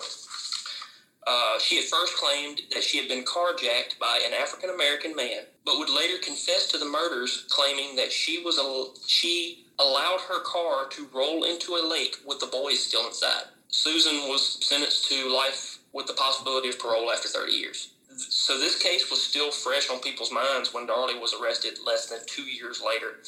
And I believe at one point she was referred to as the Susan Smith of Texas. Yeah. In the newspaper clippings, that's what I read. They're like, she's the new Susan Smith of Dallas. So that was kind of, so I guess with that case being fresh on people's minds already, they were like, oh, we've got to put this woman away forever, and we've got to do it now. Yep. And I get it being it's such a brutal crime, you know? And two innocent boys lost their lives. So I get wanting to close the case, but we want to make sure we have the right person too. Yeah. Right. But once again, you know, everybody's got their blinders on at this point. They're just seeing things in black and white. They haven't seen the shades of gray just yet. Yep. And never mind, this is also the state of Texas, where if you kill somebody, they will kill you back. Yes, we do. An eye for an eye. We have an express lane. Yes, so we do. And the death penalty. So we don't. We love our guns, so... We love our guns and our kids, right? Like, you don't mess with either one of them. Yeah. And isn't it a thing where, like, if more than... And I think I've heard somebody say this, but if more than 5 people saw you commit the crime, you don't wait for years on death row. You go straight to the front of the line. That's not a VIP line you want to be in, for sure, right? You do not collect $200. You do not pass go. You go straight to the top. They've got the chopping block ready for you at this point. Right. Yeah. So before we move on into the case too much, I want to bring up something that I can't stop thinking about that I didn't even think about the first time we did this recording. So there's several things about what brought Darren's attention to the fact that something was going on downstairs. They said he heard a glass break and she's screaming, and when he comes downstairs, all she can say to him is Devin, Devin, Devin. Why isn't she talking about the other son? Why is it just Devin? Is it because he's still alive? I don't know. But if there's all this chaos going on downstairs and they're screaming and she's fighting for her life, why does a simple breaking of a glass the thing that wakes him up? Yeah. Especially when you look at the map and you see that the family room is fairly close to the stairs. Why did the glass breaking wake him up? Why wasn't it her screaming or trying to fight off an intruder, or the vacuum cleaner falling, or the boys screaming? You can't tell me they didn't scream. No, I mean, especially with Darlie saying that she was woken up by one of the boys shouting, "Mommy, Mommy." Right. So how is it that he doesn't hear any of that shit? And I've got another question too. Judging by the picture, the diagram that we saw where Damon was right close to the stairs, if Darren's coming down the stairs, did he not see Damon where he was at, or had Damon made it to that point yet? That's a good question. The documentary that I watched was the 2020 Last Defense, and he's, Darren's like, when it's like 50s now or something, and so I'm just saying, like, he's older now, and so he's going through his story, and so it's been years, since this happened, and he said it like 2 or 3 times that he heard the glass break and he sat up, and then he heard Darlie call for him. And as he ran down the stairs, he met her at the bottom of the stairs, and she told him, Devin, Devin, Devin, or Damon. Damon, Damon, Damon. And no, it's Devin. Darren says she kept saying Devin's name over and over again. But Damon's the one who's closer I know, to the that's stairs. the thing that I don't, that's why I'm bringing this up. Okay. It doesn't make sense to me that he goes down and goes, unless she already knew Damon was dead, and that could be why. Yeah. That she's telling him Devin, because maybe she realizes that Damon's already passed away and Devin is the only one that they can help at this point. I don't know. So he said he meets her at the bottom of the stairs and she's screaming Devin's name, and he runs in there and she calls 911. Yeah. And that seems to be like his story. So, I mean, I could see like he's in bed and he hears the glass break. He's like, what's that? And then he hears her yelling, because all the other stuff happened during the 911 call. Yeah. So, I mean, he wouldn't have heard any of that. But to be all the way upstairs, I mean, the last house, you lived in an upstairs house. Like, even my house, I have a 1-story house, and something can be dropped in the kitchen, and I may not hear it being just in the back of my house. Just a simple glass break, Yeah, it'd have to be like stone silent. And we're talking June in Texas, so they got fans going. Because it's hot. And you're upstairs, it's hot. And I guess that would also depend on how well insulated the house is. Yeah. Mm-hmm. I'm sure that house is pretty well insulated. It's pretty expensive, right? Mm-hmm. It's probably at this point a $400,000 house. Mm-hmm. At this point. I live in an apartment complex. I live on the second floor of an apartment complex. If my upstairs neighbor thinks about passing gas at 3 o'clock in the morning, I hear it. So, it all depends on the insulation in the house. Yeah, right. There's no insulation here at all. Yeah, I don't know. I just feel like my upstairs neighbor has heard this entire episode. So they're worried that they live above serial killers at this point? They're concerned. They have the trial in Kerrville. Damon has passed away and he's 5. They charge her with this murder because it's capital murder. And they don't charge her for Devin's murder. And that makes sense because of double jeopardy. Like, if you were to get off on Damon's case, then they could turn around and charge her with Devin's rather than charge her for both at the same time and risk her getting off. Yep, makes sense. And I'd also like to add about her defense attorney, Doug Mulder. I believe I'm pronouncing his name right. Doug Mulder.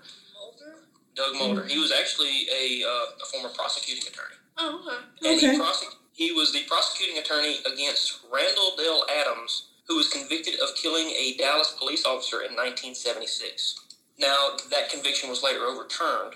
And he was also the defense attorney of a man named Walker Riley, who was a pastor who was charged with attacking his wife and putting her in a vegetative state in 1987. Ooh, goodness. So Darley's attorney has a track record. Yep, clearly. Mm-hmm.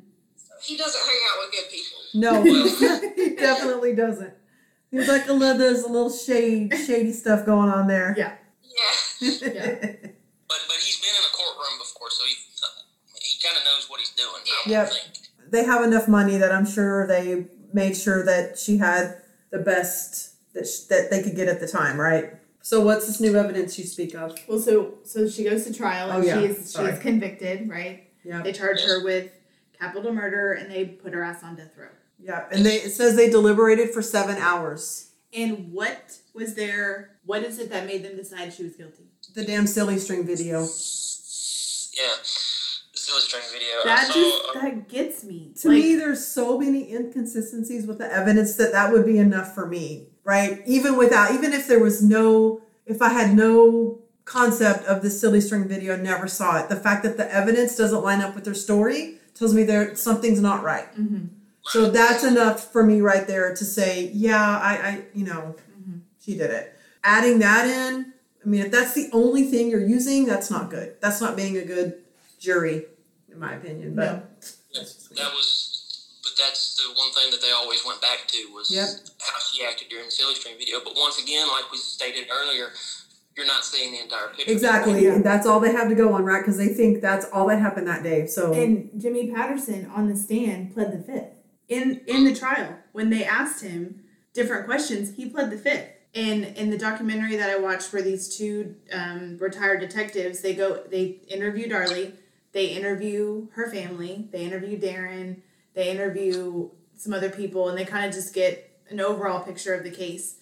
And when they interviewed a couple of the jurors that were on the stand, they said that had they seen the part of the video that wasn't allowed in evidence because of it being taken illegally, then they would not have convicted her, because what they felt was that video, which in my opinion, if you can't show the first part of the video because it's illegal, then just because the second part is legal, you shouldn't be able to show that part either. None of it should be legal. I mean, that whole entire day should be wiped out. Agreed.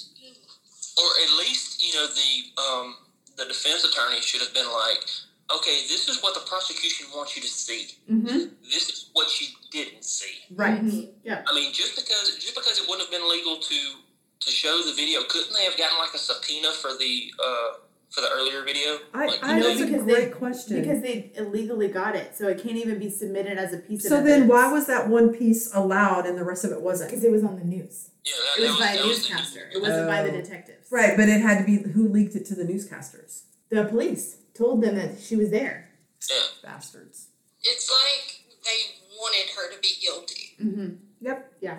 Well, and don't you smell a rat in the family or a friend? Mm-hmm. Because someone had to leak that to someone that they were going to be there. Yep. Oh, absolutely. You know? So who's the rat? Because that's the person I'd be like, it's your fault that she's in jail. I hope you know that. You are part of the reason that she's in jail. Because had you not went and told other people's business, snitcher. Well, I'm sure there were a lot of people following them around. Not just cops, right? Because, I mean, I'm sure there are people, newscasters and stuff, that were probably following them around for a couple of days just to see if they could get any footage. I'm not saying that's what happened here, because, I mean, it went on record that somebody told them. Yeah, because only her family and friends were at that gravesite. Yeah. So somebody had to tell them. Yeah. I mean, and never mind the fact before she was guilty in the court of law, she was guilty in the court of public opinion. Mm-hmm. Yeah. Mm-hmm. Yeah. So I mean, I'm pretty sure her neighbors were keeping a sharp eye on that house. I'm sure. I bet. Yes. I would be. Oh my gosh, we're so looking nosy. out the window. Gladys Kravitz all day. Yep. So she's on death row. She's convicted, and I mean, Darren takes Drake and moves on with his life, as best as he can. He sticks by that his wife is innocent, and she sticks by that she loves her husband, and the intruder came in her house. So she, of course, goes to she wants to appeal. So in one of her appeals, she gets like an Innocence Project attorney who really wants to help her. And he finds out that there is a missing fingerprint that is on the glass table behind the couch. I guess that's right here. Behind the couch. Not the couch she was laying on, but the other couch. There's a print on that table that doesn't match Darlie or Darren. They unfortunately exhumed the bodies of the boys. And because they were holding hands and because Texas soil is never solid, the casket did leak. So unfortunately the fingerprints were not in a state that they got a good fingerprint. And because the people didn't know what they were doing whenever the homicide happened, they didn't get fingerprints prior to burying them. So they can't rule them out that it was theirs. Right. Or say that whether it was or wasn't, but they do feel it's a little bit too big to be a child's print. Yeah. The smear's too much to be that. So whose fingerprint is it? Because it's in blood. It's in Damon and Darren and Darlie's blood. It's a mixture of all three. Yeah. Whose fingerprint is that? Yeah. I mean, and this is where we kind of get into the theories of what we think happened. Mm-hmm. I would imagine between the thumbprint or the fingerprint and just everything else, it just makes you wonder: did she really have anything to do with it? And I got to ask, what would be your theory on what happened? Either one of you, what would be your theory? Like, what do you think happened? Do you want to go first? This is the one case. Usually we agree. Because most of the time... We're the same person. The evidence... well, there's that. But most of the time, the evidence tells a story, and eventually you get to the real story. We haven't gotten there yet with this. And maybe we will someday. I don't know. I hope so. But usually we agree. But this is one story that and which is why when you guys chose it and we talked about it, we're like, this is a really good one because we have two different thoughts on what we think happened. So I'll let you go first. I don't think that she did it. And maybe it's the mom in me, maybe it's the human in me, that I just can't imagine that with such hatred and force that she would just annihilate her children. I don't believe that I just can't. I mean, whenever my child hurts themselves, like, I hurt. And, like, when I hurt them, when I have to hurt them, like when I give them a flu shot, I'm like, oh my God, I'm so sorry. So I just can't imagine. I can't imagine that she did it. And if she did, what would be her motive? Okay, well, it can't be money because their life insurance policies together for the boys was $10,000, and it cost $14,000 just to bury them. Yeah. Funerals are expensive. I can't imagine it's money. I understand that they're having financial trouble. I completely get that. But killing your kids does what for you financially? Nothing. I mean it just doesn't... This is still back before the days of, like, GoFundMes or something like that. Yeah, or funeral expenses or something.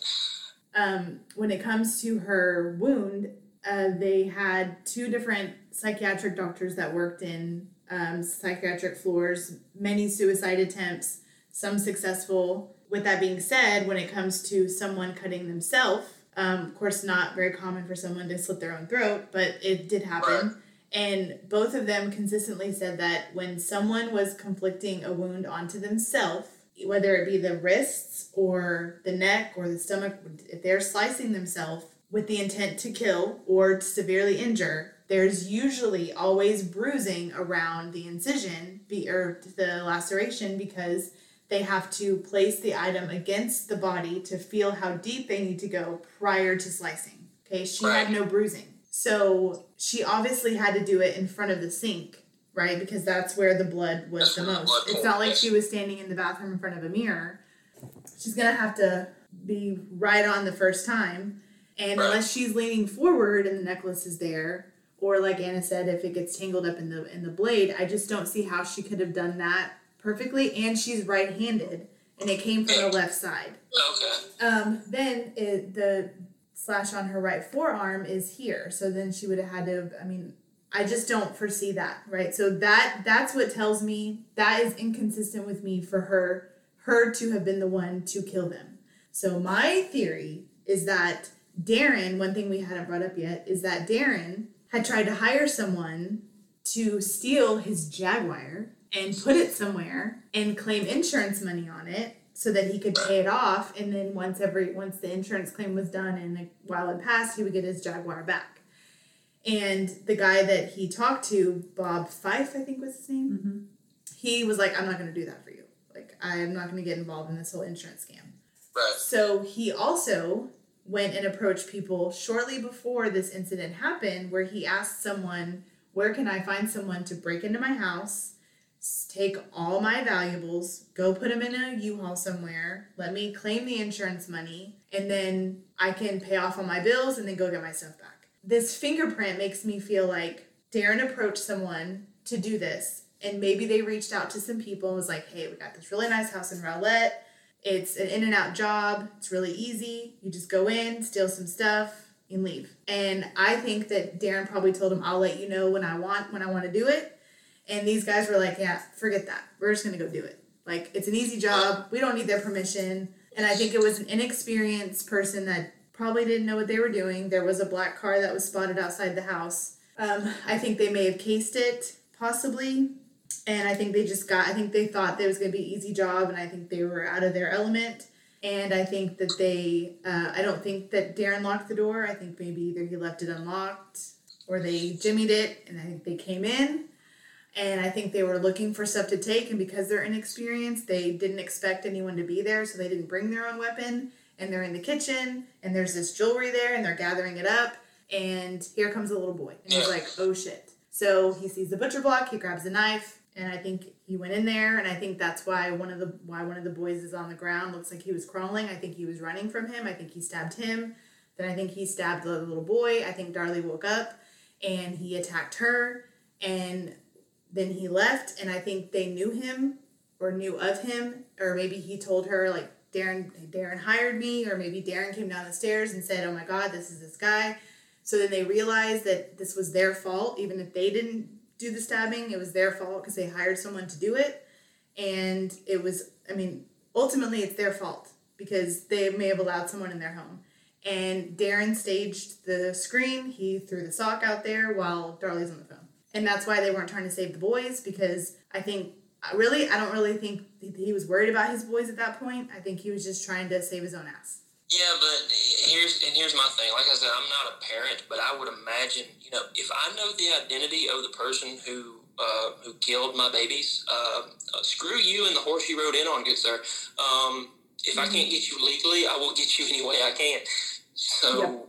I agree. But if she goes now and says this is who did it, it's still her fault. She's not the victim because she hired this person or she let this person into her life for money. So she can't be the victim. She can't be completely innocent. So she either takes the full brunt and takes it and maybe dies, or she is 100% the victim. Like, she can't be in the middle, right? Like, she has to keep up this persona that she's this awful mom that lost her boys and she has no idea what happened. You can't have your cake and eat it too. I get that. So that's what I think. Okay. So I think she did it. I do believe that there were other people involved. I do believe that someone broke in, but I think that she had some mental stuff going on. I mean, she had in her journal that she was going to commit suicide. I think she had postpartum depression. She had a young son. And if her husband wasn't helping her, Susan Smith is another example. I know you wouldn't do that, but there are lots of moms out there, unfortunately, who are really bad and they do terrible things to their children, even if they don't kill them. So while I don't want to think that that's what she did, I think she did it. I think she was having a mental breakdown, and I don't know that that was her intention. I think it's one of those situations where you are in a weird mental state, and then you come to and you're like, oh my God, what did I do? Did I do this? And then you're trying to process, what the hell did I do? And then you're like, well, I need to make it look like this shit was broken into. And then maybe Darren helped stab her. I mean, I know his blood wasn't anywhere and he didn't have blood on him, but none of the evidence lines up with anything else. And okay, I don't know how to put that other bloody fingerprint in, but I just, from the beginning, and it's not just about the silly string video, it's just that the evidence doesn't line up. She wasn't very mentally strong. She was doing everything by herself.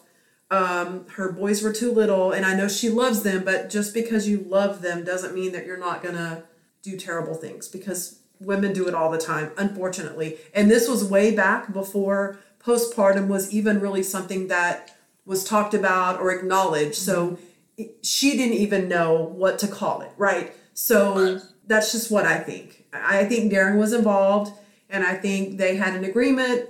Maybe she said, I'll just take the rap. I don't really know how that whole thing worked out, but I just feel in my heart that she did it. And I hate that because I'm a mom too, but I just think there was so much shit going on in her life. She felt alone, and that she was doing this on her own, and she had another little tiny baby up there that she's also responsible for, and she just lost it. I don't know that it was something that was premeditated for a long time. I think it's just one of those things that freaking happened, and she panicked and tried to make it look like she didn't do it. That's what I think. What about you guys? Your turn. So I completely forgot about something when I was researching this case. I had watched a little documentary video on it, and they brought up that before, I think might have been the night before the killings, when they went to lay down, before Darren went upstairs, Darlie had asked for a divorce. Oh. And they also mentioned that she had said to someone that he had pulled a gun on her before when she asked for a divorce before. Oh shit, I hadn't heard that. I didn't know that. Like, I just completely forgot about it, and then, like, while we were talking, I remembered it, and I went over and grabbed my phone, and I typed out a little message to Joey, and was like, I know Darren had something to do with it. I agree. I think we all agree on that. Yeah. I don't know so much on Darlie. Maybe she tried to help him when she realized what had happened. I'm not sure. Like, I don't know. I can't put myself in the mental space, you know, that she must have been in at the time, so. Yeah. I think I speak for all of us when I say thank God. Yeah. Yeah, absolutely. Yeah. So is that what you think? Yeah, I think maybe Darren hired someone and he helped them, maybe. Or maybe he just hired someone and they came in, and maybe that's what happened. But I wasn't there that night, so. Yeah. Thank God. Yeah.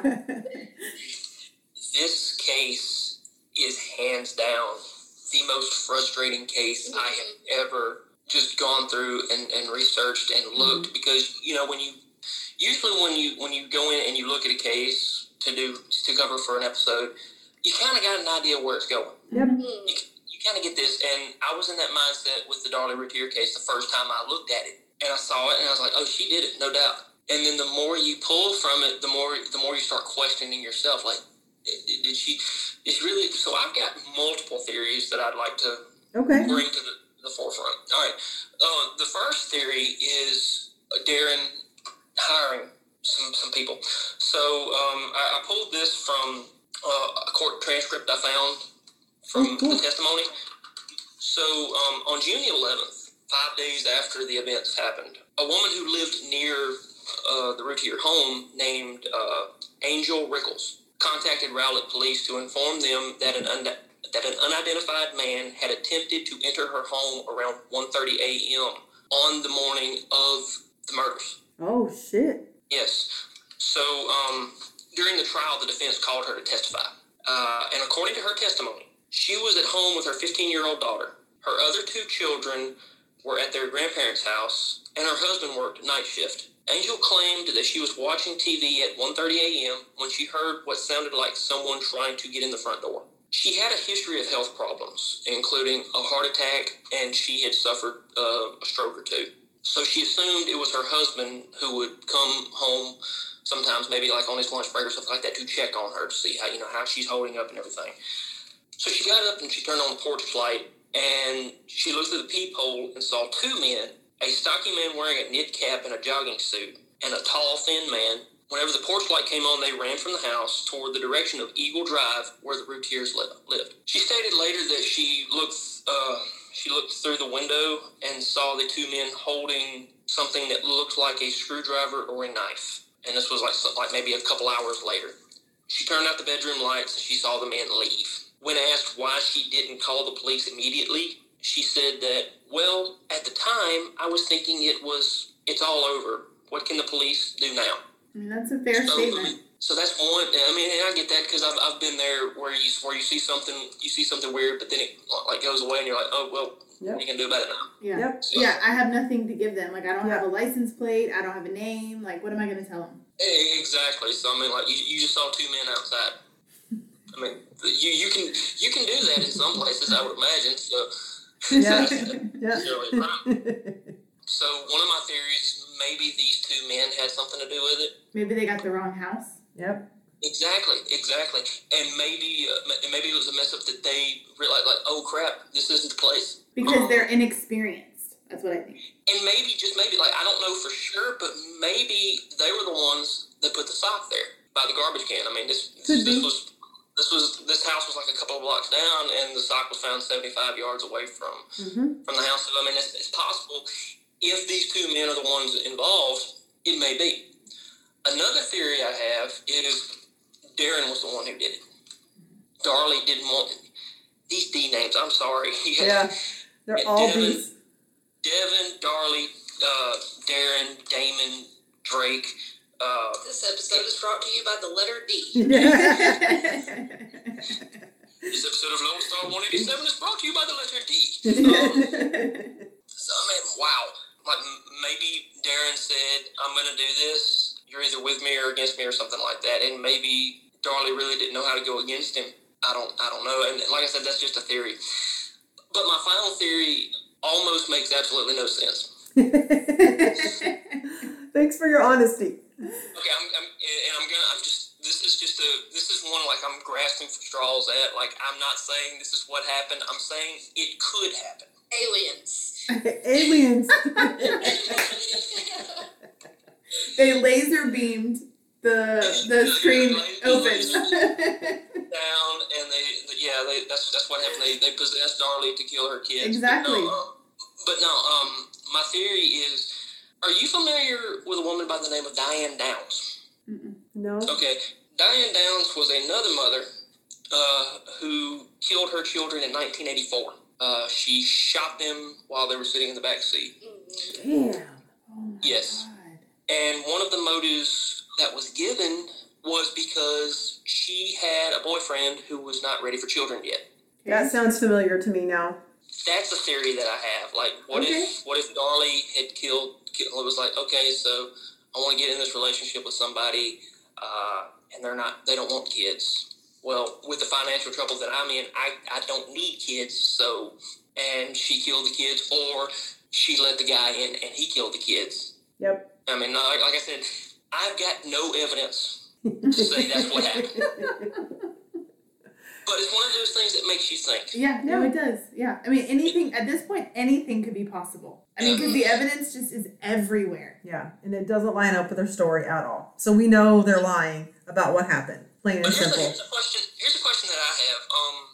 According to a lot of the things that I read on this case and some of the documentaries I saw, Darley was found without her underwear. Oh, I didn't know that. She was found like her, and I don't really like this word, but they found her without her panties. I didn't know that. But did she normally sleep without underwear? Who sleeps downstairs with their children without your underwear on? I know, and that's a weird thing to pick up on. But there was a moment where she told somebody that when she woke up and saw somebody standing over her, she remembered feeling pressure, quote, down there. Did they ever do a rape kit on Darley?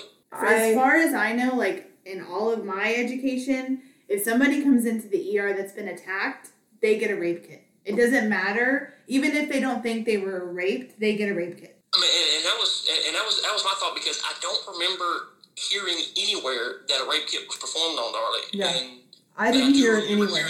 The only thing I can think of is maybe they didn't because it was emergency surgery. So that means that she was being put under and they were going to be cathing her and putting her under. So they may not have gotten one because her life was more important at that point. And another question that I have. So Darlie was, in her own words, was a light sleeper. Yep. She went downstairs. One of the stories she said, she went downstairs because Drake kept her up. That would raise the question: how could she sleep through this? In one podcast I listened to, and I think it was Crime Junkie. It may not have been. I don't know. But I think because when you listen to a lot of them, you know, back to back, it's hard to tell. But I want to say it was Crime Junkie. One of them brought up: did they ever test the sock for chemicals? I don't know. That's a good question. Probably not, because they still can't get any. I think the bloody fingerprint that they found is still stuck in a lab somewhere. Yeah. Like you can't tell me they have. What is your theory with the chemicals on the sock? Chloroform. Oh my god. Oh. Oh man, I got. Oh my god, I think you just cracked the case. Wow. I don't think anyone has ever brought that up. That's a really, really good. Yeah, because if she was chloroformed, then she wouldn't wake up. She wouldn't hear it. And I actually have it right here. Oh shit. Shit. You scared the shit out of me. I know, I scared myself. We didn't know what was going on. And so I have this paragraph in my story that actually says, how would you be able to sleep while this is happening to your children and you? How do you wake up already stabbed and not while you're being stabbed? And then I have, how do you not hear your children on the same floor as you as they're being stabbed? Like, I have that same question. But chloroform would explain that. It would explain it. And it would explain why there's little to no blood, because they didn't use it for anything other than to put over her face. And exactly. then they did say that they may have found some of like her DNA on the sock, but it wasn't blood. What if they used it? Damn. That's a good. I mean, that's a good one. That would be the only way I would believe that she didn't do it. I mean, like I said, I've got no proof. That's just but very it's a good, strong very, theory. very good theory. Why aren't we cops? Why aren't we cops? Like, I want to be a detective so bad. We want to be private investigators, We right?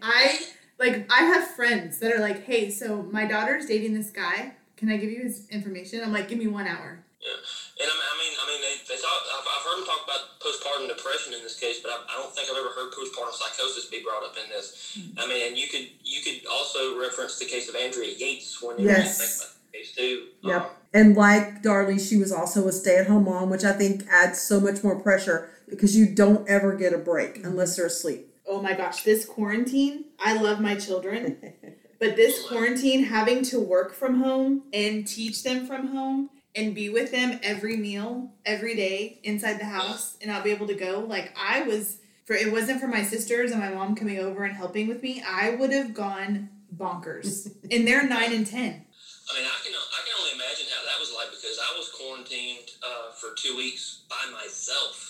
Like right after my wife and I got back from our honeymoon, we got married in March, and like the week that everything got shut down, we were in New York City. Oh wow! So, the mayor announced that effective immediately, New York City's on shutdown. And when we got back, I was told that I couldn't go back to work for another 2 weeks. Mm-hmm. And my wife, being a nurse, they basically said, if you've got a pulse, you've got a job to do, come on in. So I was practically by myself for that time, and I almost went crazy. So I can only imagine, So, I forgot, I just looked up something because it crossed my mind when we were talking about the chloroform. I was looking it up to see if it affects blood, and I can't figure out, what some of these big words that I was looking up means. But here's what originally caught my eye, and it says, chronic oral exposure to chloroform in humans has resulted in effects on blood, liver, and kidneys. Okay. So I'm thinking, what if it actually thins it out? And I don't know if it does or not. And maybe that's how she got the bruises. That's a very good point. Oh, wow. That could be it. Yeah. Yeah, maybe when they stuck her with the IV and did that, maybe the blood was just so thin. Yeah. And maybe that's why she was bleeding so much when she was sliced. Yeah. Does it thins out your blood? Mm-hmm. I mean, it would make, with how it affects your body and puts you in a comatose state, it makes sense that it could thin your blood a little bit. I mean, I could see that. But, you know, I don't know how, because it's something that you breathe in, right? So it's going to go into your lungs. And I know obviously the oxygenated blood is going to absorb it, which is what's going to go to your brain, which is what's going to put you out. But also he could have put it on there and left it on her face. And she could have been continuously sucking in that chloroform. True. For a long period of time. And when she come to, when they saw her coming to, they just took off running. And or maybe they just grabbed the sock and then they left. And they expected her to be dead. And as they're running down the alley, they throw the sock. Like it was found next to a garbage can. Maybe they were trying to throw it in the garbage can, but missed. Well, actually, underneath, it was a sewer. So they thought maybe they were trying to throw it into the sewer, and they missed. Because it was just right there, like, here's the sewer, right? And underneath here's where the opening is, and the sock's, like, right here, and then the trash can's, like, right here. Maybe they just thought that it would go in the sewer, and they didn't have time to go back and look, obviously, because they just kill people, right? So they don't have time to make sure that they don't have any QA. Yeah, this is really good. This is a really good episode. I enjoyed this one. The last one was good, but I enjoyed this more having Anna. I'm really glad that. Yeah. I mean, I hate that we had to re-record it, but I'm glad because this time you got to be a part of it, and that's what we wanted from the beginning. So. And you said chloroform, so now I'm intrigued. Yeah, I know. Like now I'm gonna do some. Like that actually wasn't anything I found like the first time we went through. Right. Yeah. So going back and trying to do this, because I told you that I was refreshing my notes throughout that, I stumbled across the chloroform, everything in.